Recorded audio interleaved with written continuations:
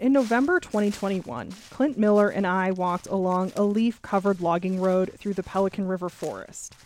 He's the Central Midwest Regional Director of the Conservation Fund, a national organization dedicated to buying land with the goal of conserving it for forest management and recreation. Back then, Miller was optimistic about the potential of the forest land for logging, recreation like hunting and hiking, and especially its importance in the fight against climate change. This property itself will store 19 million metric tons of CO2 equivalent. That's like taking 4 million cars off the road. Now that optimism is tinged with disappointment. The decision by the Joint Finance Committee to not fund the project at this time is disappointing.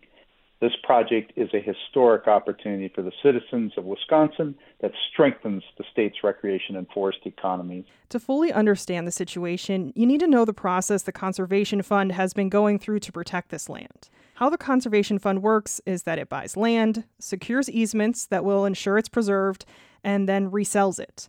Easements on roughly 12,000 acres have already been secured. Over the last year, the Wisconsin DNR has been working to secure conservation easements for 56,000 acres of the property. It would cost the DNR around $15.5 million. More than $10 million of that was being financed by a National Forest Legacy grant. $600,000 had been donated by the National Fish and Wildlife Foundation.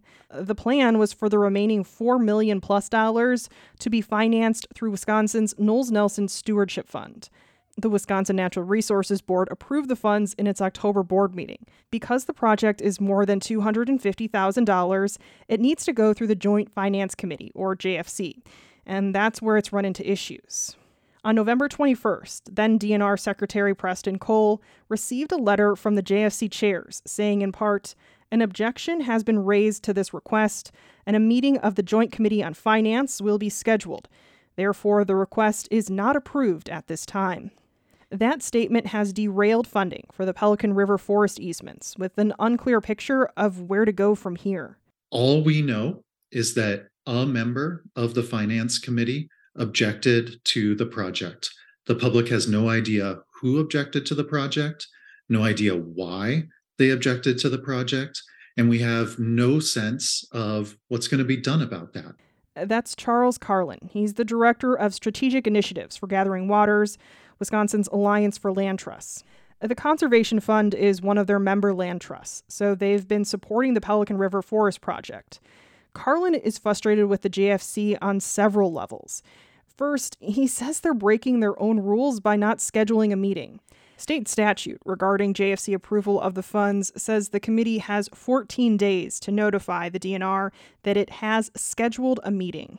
It's the has scheduled part that Carlin is keying in on. If you recall, the JFC's letter to the DNR stated that a meeting will be scheduled. The Joint Finance Committee is not following the rules that they created for themselves. Then there's the fact that a lawmaker can even make an anonymous objection to begin with. Carlin calls it a lack of transparency in government. And essentially you have a single anonymous lawmaker who may have just woken up on the wrong side of the bed, for all we know, and they sabotage and stall projects.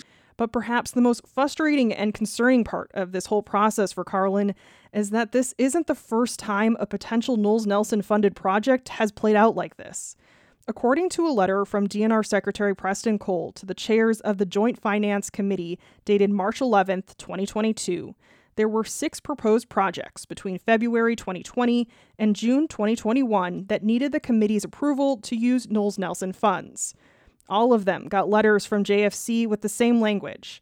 An objection has been raised, a meeting will be scheduled, and the request is not approved at this time. The Joint Finance Committee never scheduled a meeting or hearing for these projects. In August, Governor Tony Evers went around the JFC and used $4.5 million of American Rescue Plan Act money to fund 5 of the projects listed in Cole's letter. While conservationists like Carlin are happy to see these projects move forward, it doesn't solve the larger issue of what's happening with the Knowles Nelson Stewardship Fund and the future of conservation in Wisconsin.